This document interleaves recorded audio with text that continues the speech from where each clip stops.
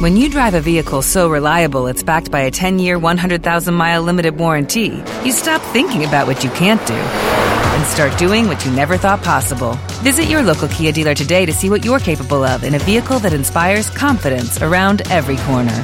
Kia, movement that inspires. Call 800-333-4KIA for details. Always drive safely. Limited inventory available. Warranties include 10-year 100,000-mile powertrain and 5-year 60,000-mile basic. Warranties are limited. See retailer for details. Lucky Land Casino, asking people, what's the weirdest place you've gotten lucky? Lucky? In line at the deli, I guess? Aha, in my dentist's office.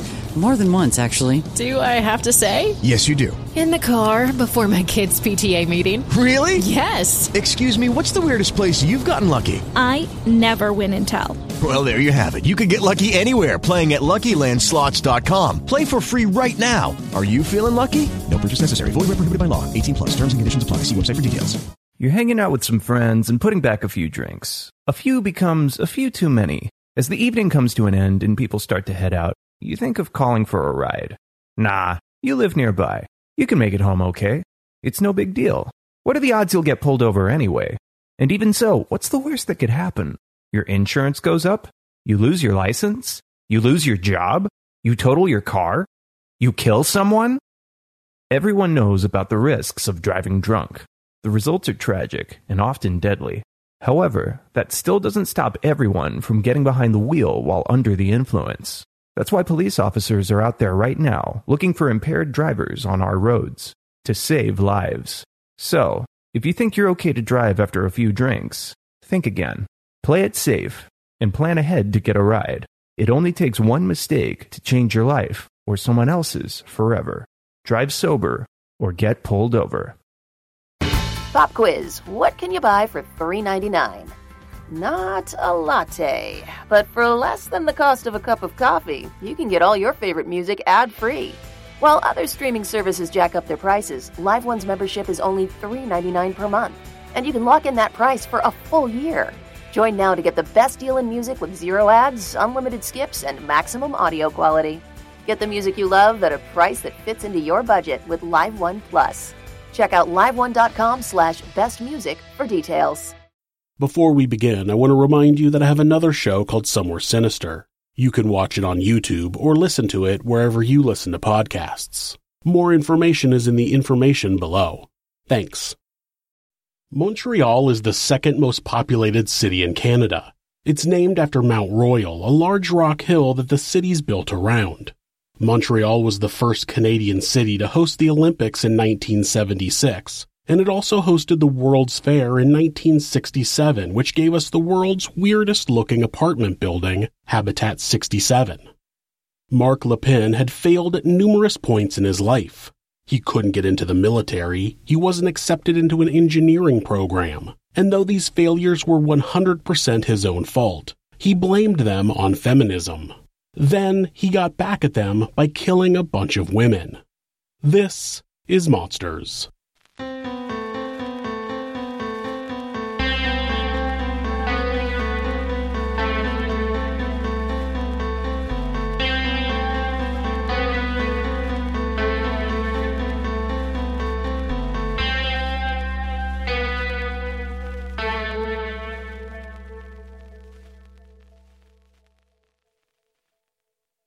Marc Lépine was actually born Camille Garbi on October 26, 1964.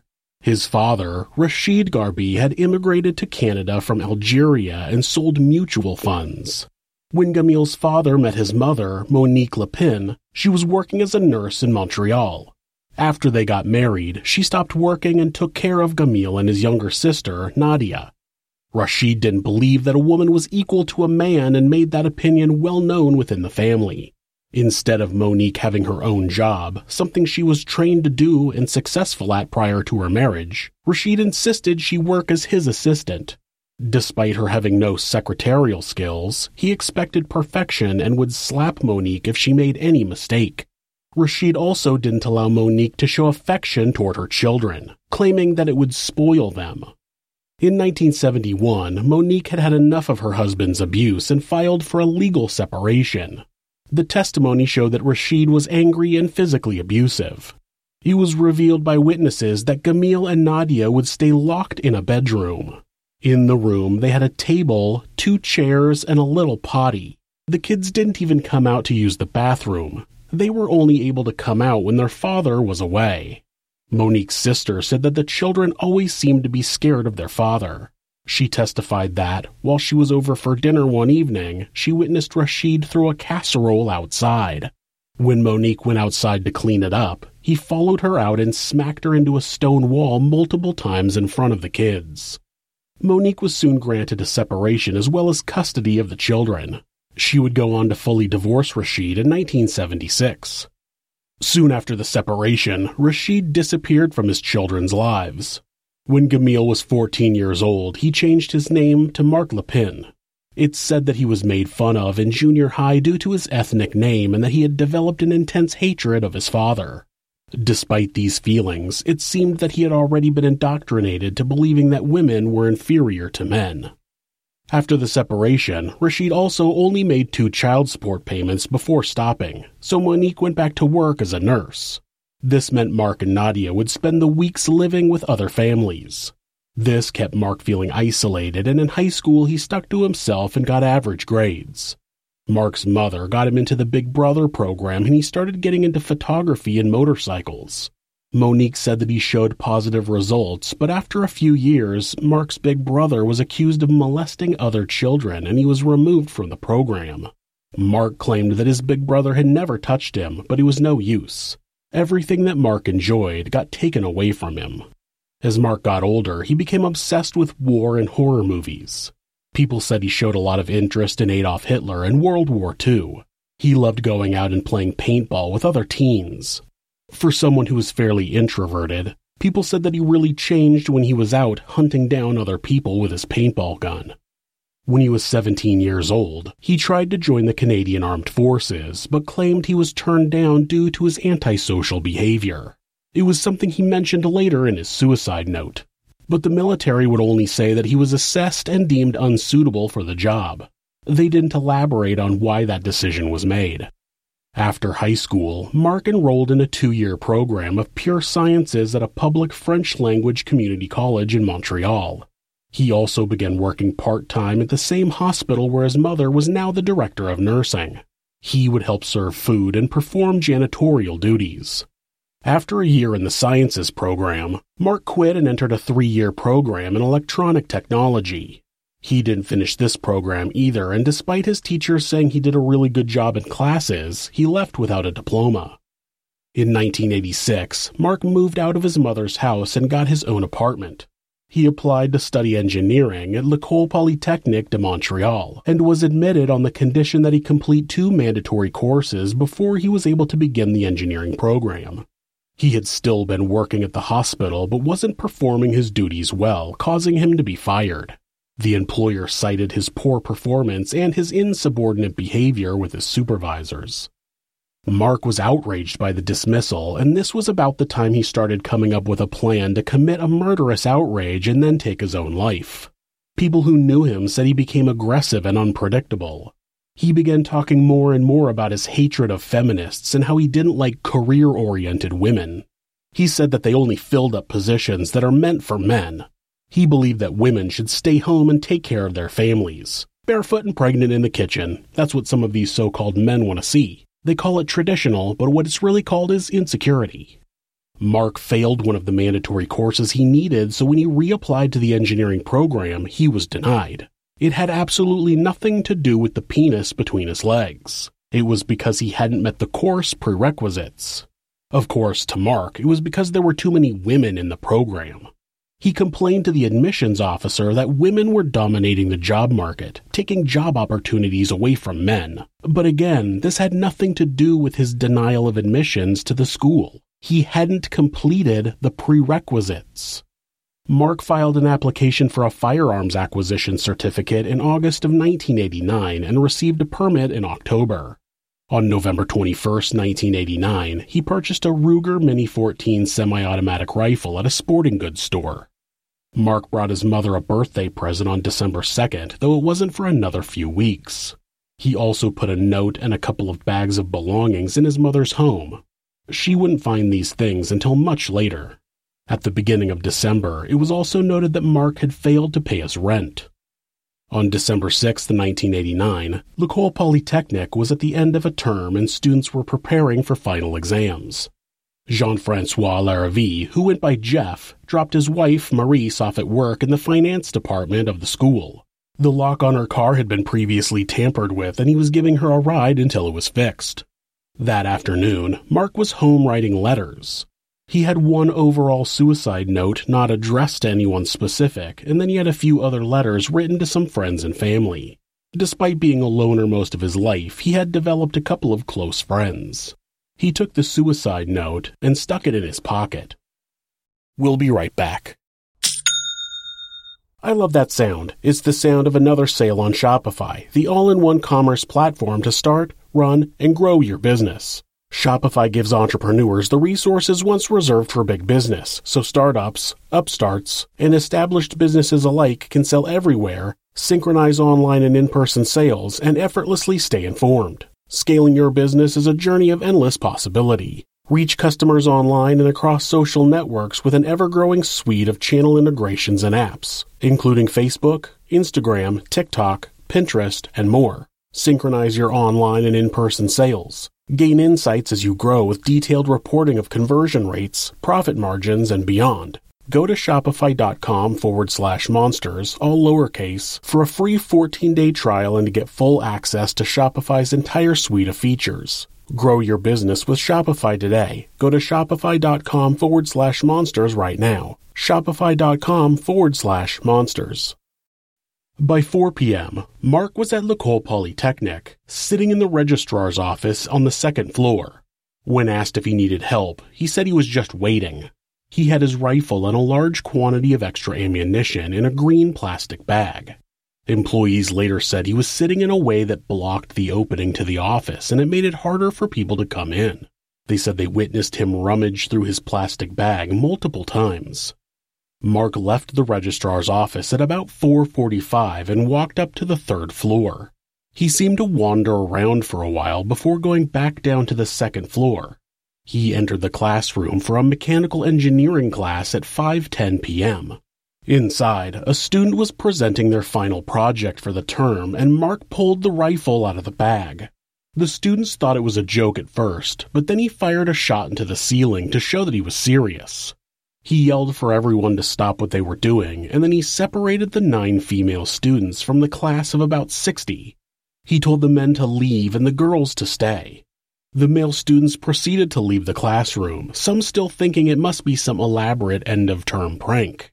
Some said they thought he must have been shooting blanks.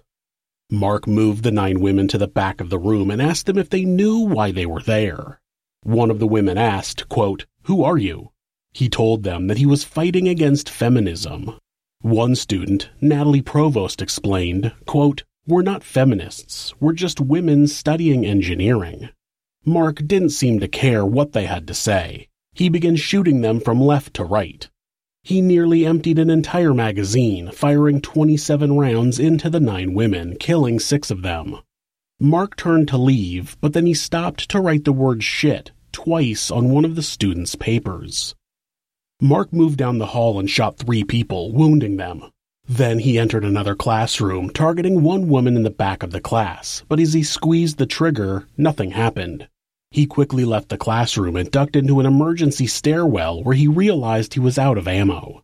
He reloaded the rifle and went back to the classroom, but the occupants had locked the door. He shot at the handle multiple times, but was unsuccessful at opening the door, so he moved on. He bumped into a woman coming up the stairs and shot her, but she managed to run away and survived. As Marc made his way into the financial services department, news of the shooting had spread, and Maurice had just locked the door. This style of lock required the door to be opened in order to engage the lock, and as Maurice was pulling the door shut, Marc grabbed the handle and began trying to pull it open. Maurice struggled with the gunman and managed to get the door closed before he could get into the office. Unfortunately, the door had a narrow window on the side of it, and Marc shot Maurice twice through the glass, killing her. She saved everyone inside that office, but paid with her life. Marc hurried down the stairs to the first floor and entered the cafeteria. There were about 100 people in the cafeteria, and Marc easily located women to shoot. He killed one and injured another. 2 women tried to hide in a storage room off the cafeteria, but Marc found them and killed them both. He saw 2 students, a man and a woman, hiding under a table and ordered them to come out. They obeyed his command, but he didn't shoot them. He just turned and left the cafeteria. He climbed back up to the 3rd floor and shot 3 people, 2 men and 1 woman.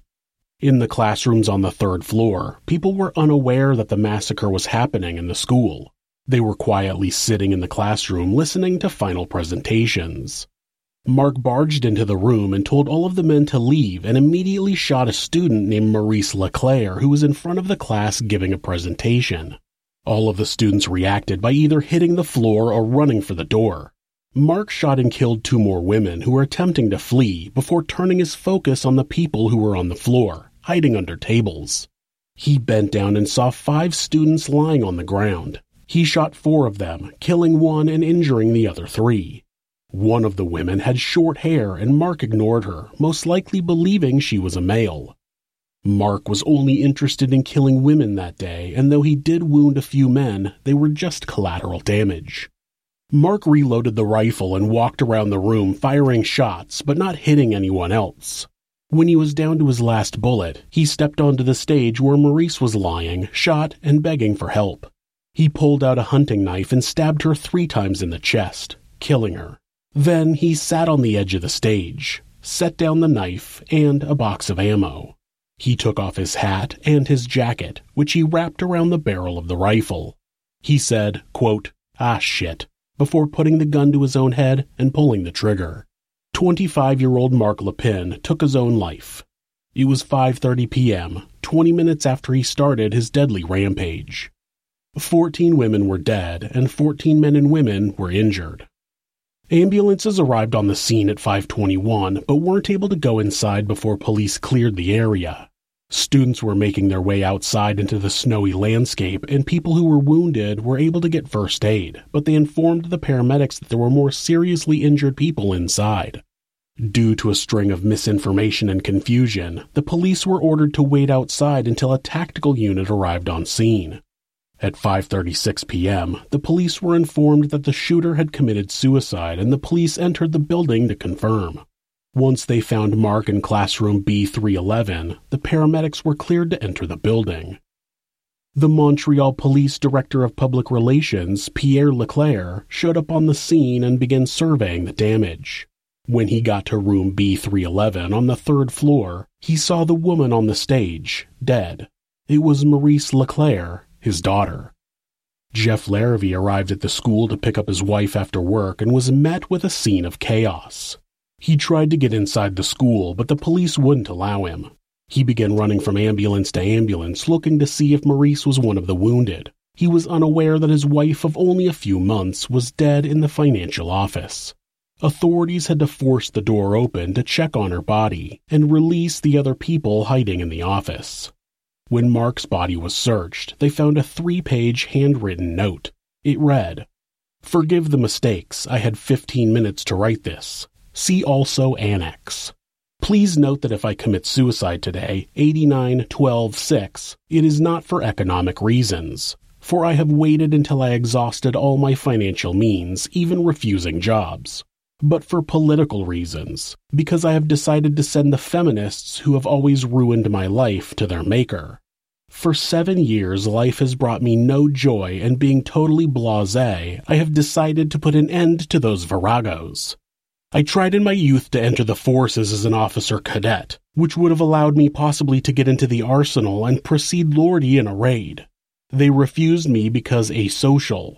I therefore had to wait until this day to execute my plans. In between, I continued my studies in a haphazard way, for they never really interested me, knowing in advance my fate, which did not prevent me from obtaining very good marks despite my theory of not handing in work and the lack of study before exams.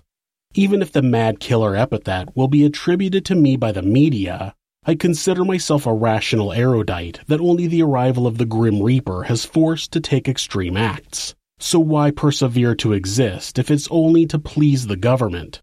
Being rather backward-looking by nature, except for science, The feminists have always enraged me. They want to keep the advantages of women, example, cheaper insurance, extended maternity leave preceded by a preventative leave, etc., while seizing for themselves those of men. Thus, it is obvious truth that if the Olympic Games removed the men-women distinction, there would be women only in the graceful events. So the feminists are not fighting to remove that barrier. They are so opportunistic they neglect to profit from the knowledge accumulated by men through the ages. They always try to misrepresent them every time they can. Thus, the other day, I heard they were honoring the Canadian men and women who fought at the front line during the World Wars. How can you explain women were not authorized to go to the front line? Will we hear of Caesar's female legions and female galley slaves who of course took up 50% of the ranks of history, though they never existed? A real casus belli. Sorry for this too brief letter. Marc Lépine. In the letter, he refers to women as viragos, which is a derogatory term meaning a domineering, violent, or bad-tempered woman. He also mentions Lordy, who is Dennis Lordy, a former Canadian corporal who stormed the Parliament building in Quebec City and opened fire with several firearms, killing 3 government employees and wounding 13 others. He also refers to a casus belli, which is an act or situation provoking or justifying war.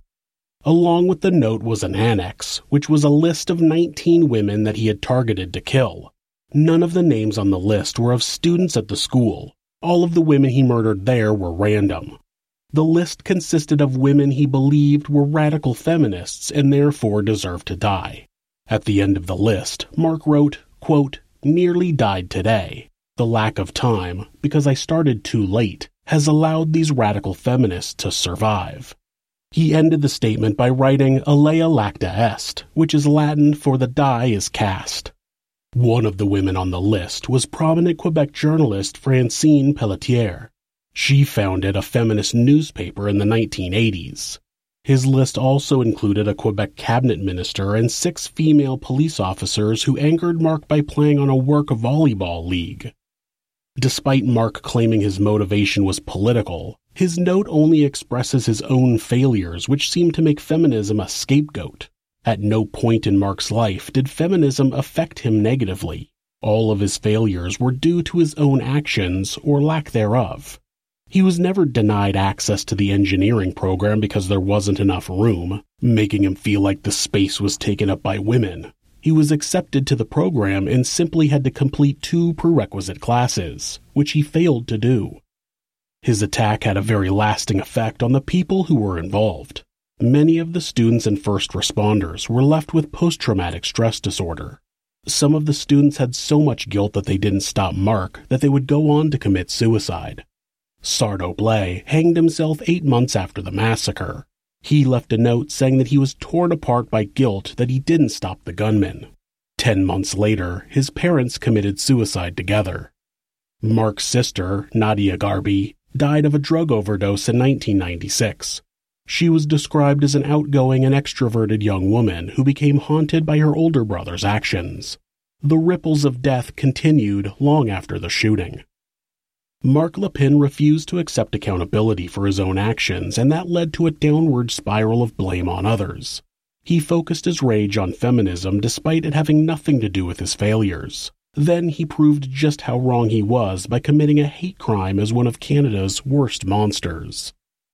If you're the victim of domestic abuse, please reach out to someone for help. Talk to your local shelter or call the National Domestic Abuse Hotline at 1-800-799-SAFE. That's 1-800-799-7233. Or you can go to thehotline.org to chat with someone online. This website is set up so that at any time, hitting the escape key twice will take you to a Google search page. That way, if your abuser is nearby, you won't get caught seeking help.